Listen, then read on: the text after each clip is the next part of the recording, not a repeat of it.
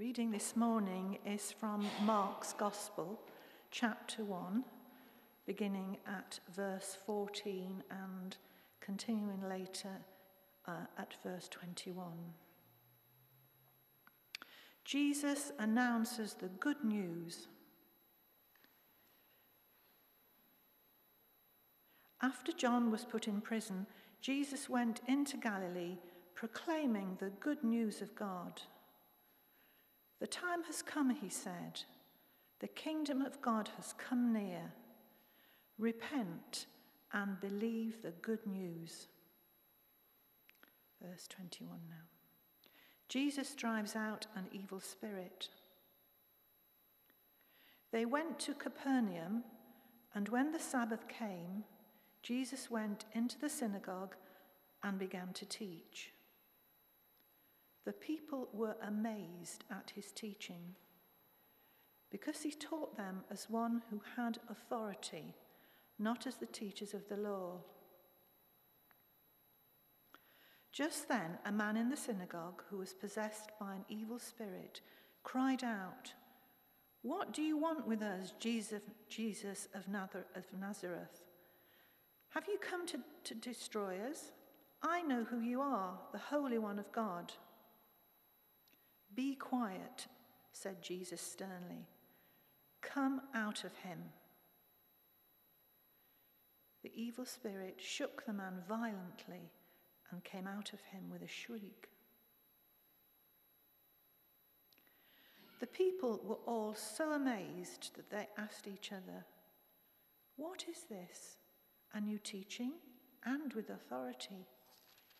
He even gives orders to evil spirits, and they obey him." News about him spread quickly over the whole region of Galilee. This is the word of God.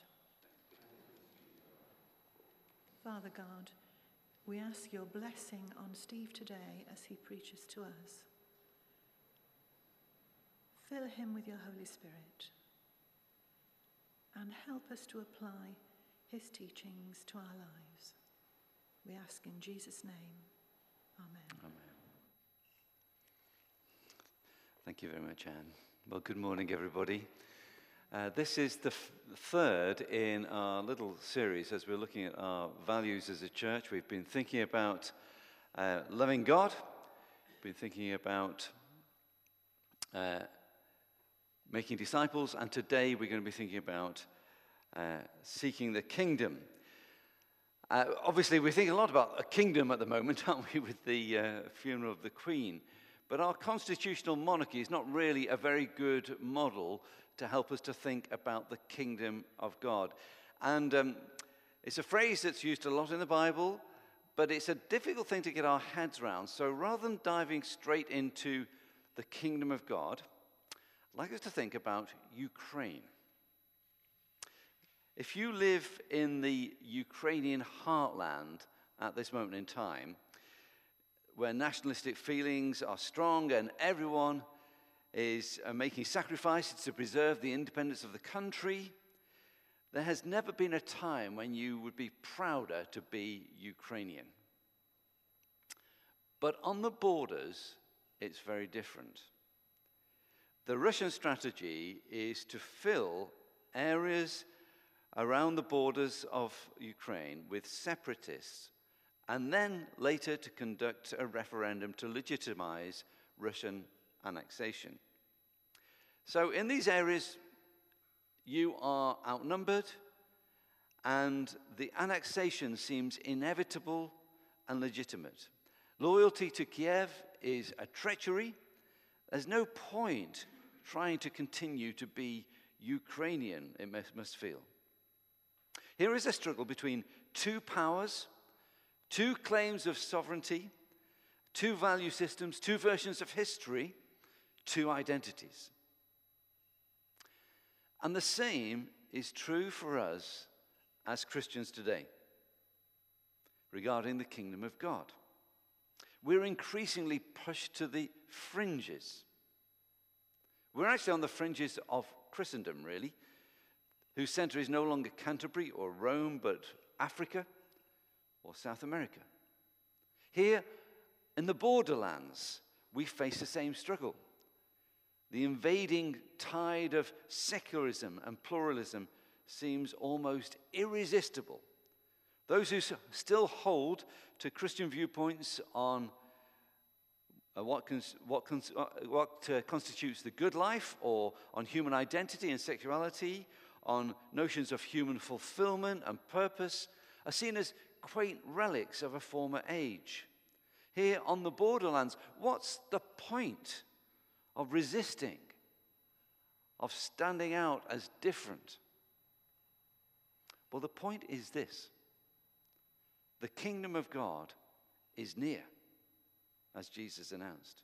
The kingdom of God is God's active rule.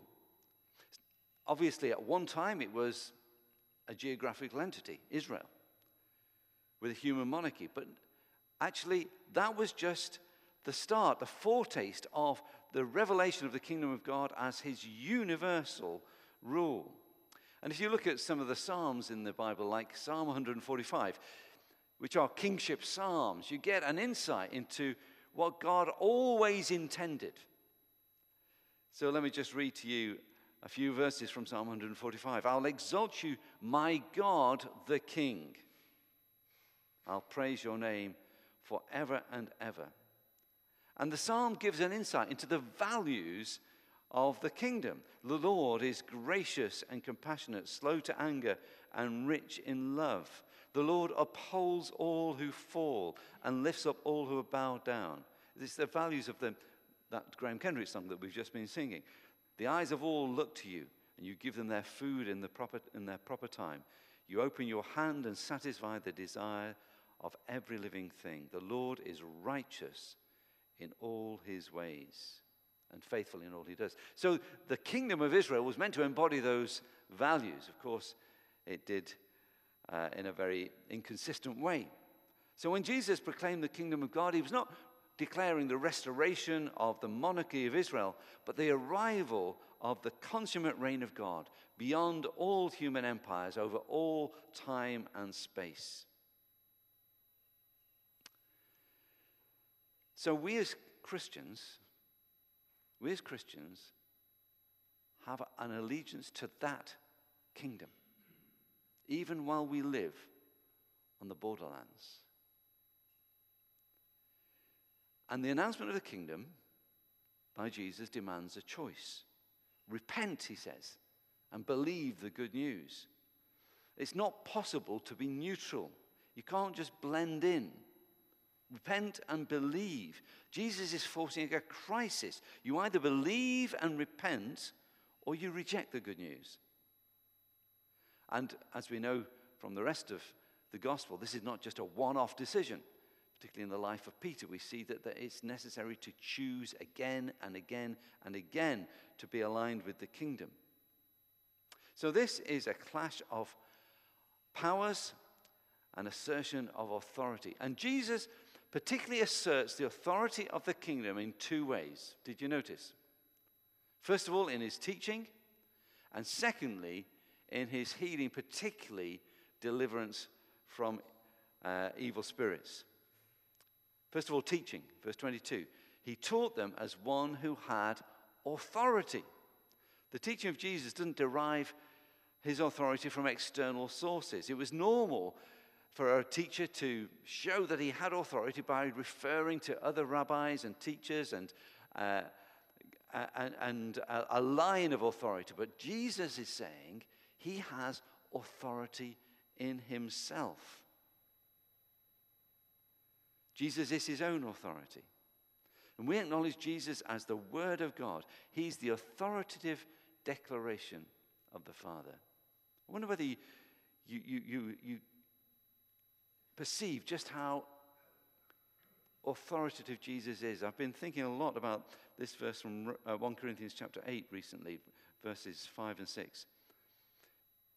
Paul says, even if there are so many so-called gods, whether in heaven or on earth, yet for us there is but one God, the Father, from whom all things came and for whom we live. Think about that in the context of the James Webb telescope and everything it's showing us. One God, from whom all things came and for whom we live. And there's but one Lord, Jesus Christ, through whom all things came and through whom we live. We acknowledge that Jesus is Lord. So whenever Jesus was teaching, his only reference point beyond himself was Scripture. Sometimes he did say, "You've heard it said, but I say to you." But he wasn't contradicting Scripture. He was taking Scripture further in the same trajectory, wasn't he? So he said, "You've heard it said, you shall not commit adultery." But then he goes on to say, "But I say to you, even if you look at a woman lustfully, you commit adultery in your heart." So he's taking the same thing and pressing it further along. He's not reinterpreting Scripture. He's sending it further in the same direction. Yes, Scripture does have to be interpreted, but the plain sense of Scripture has to be acknowledged, and we adjust our thinking around that rather than adjusting Scripture around our preconceptions.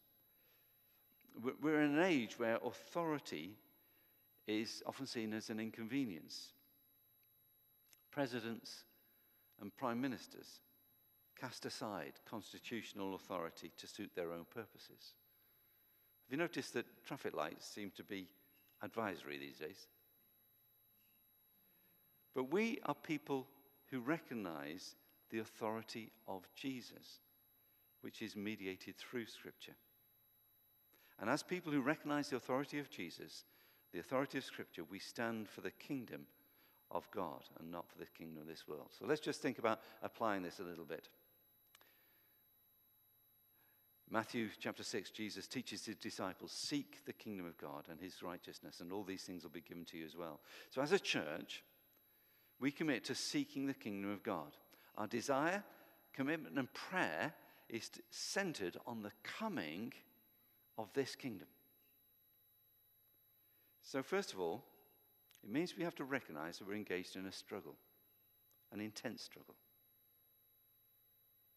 It says in Ephesians 6, our struggle is not against flesh and blood, but against the rulers, against the authorities, against the powers of this dark world, and against the spiritual forces of evil in the heavenly realms.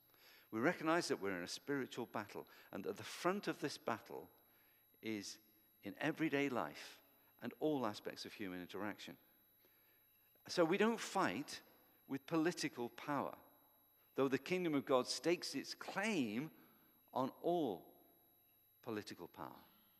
It's not fought with economic power, though the kingdom of God stakes its claim on all wealth and economies. It's not fought with the force of personality, though the kingdom of God claims our whole persons. It's not fought by the size or organizational strength of a church, but the kingdom of God is evident as much in the gift of administration as it is in the gift of prophecy. No? Again from 2 Corinthians chapter 10. Though we live in the world, we do not wage war as the world does. The weapons we fight with are not the weapons of the world. On the contrary, they have divine power to demolish strongholds. So like Jesus in his teaching, we fight with truth, the sword of the Spirit, which is the word of God. So Jesus expresses the claims of the kingdom through his teaching, and we fight the battle in truth.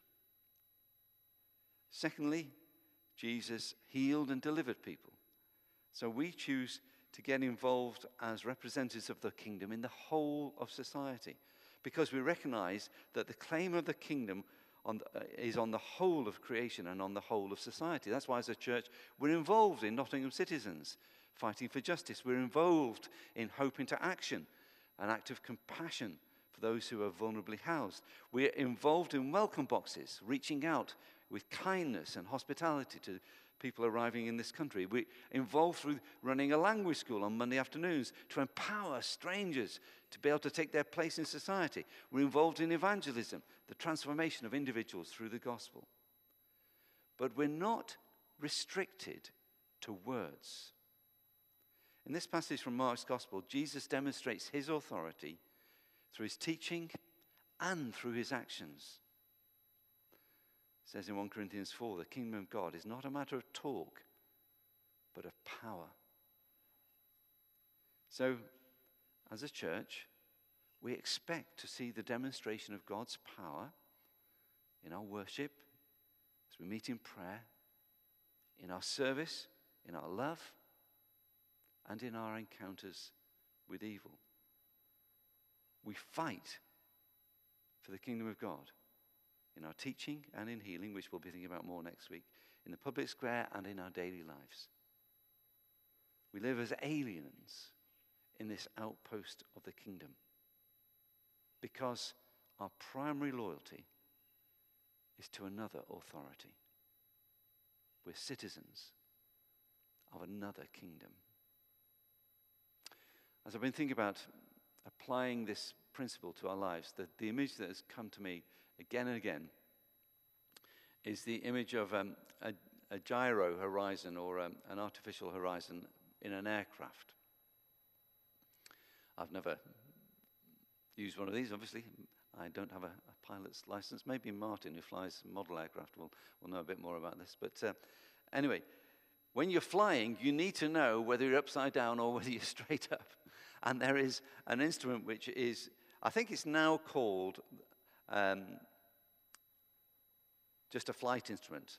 And it informs the pilot of the aircraft orientation relative to the Earth's horizon. And for us, the kingdom of God is this reference point in all we do. How does this stand in relation to this line, which is the kingdom of God? We live in an age of distraction and disorientation, and it's quite easy to be flying through life upside down and unaware of it. So the kingdom of God is like that horizon. It shows us when we're upside down and when we're flying straight. And so our journey is from distraction to destiny as we seek the kingdom of God.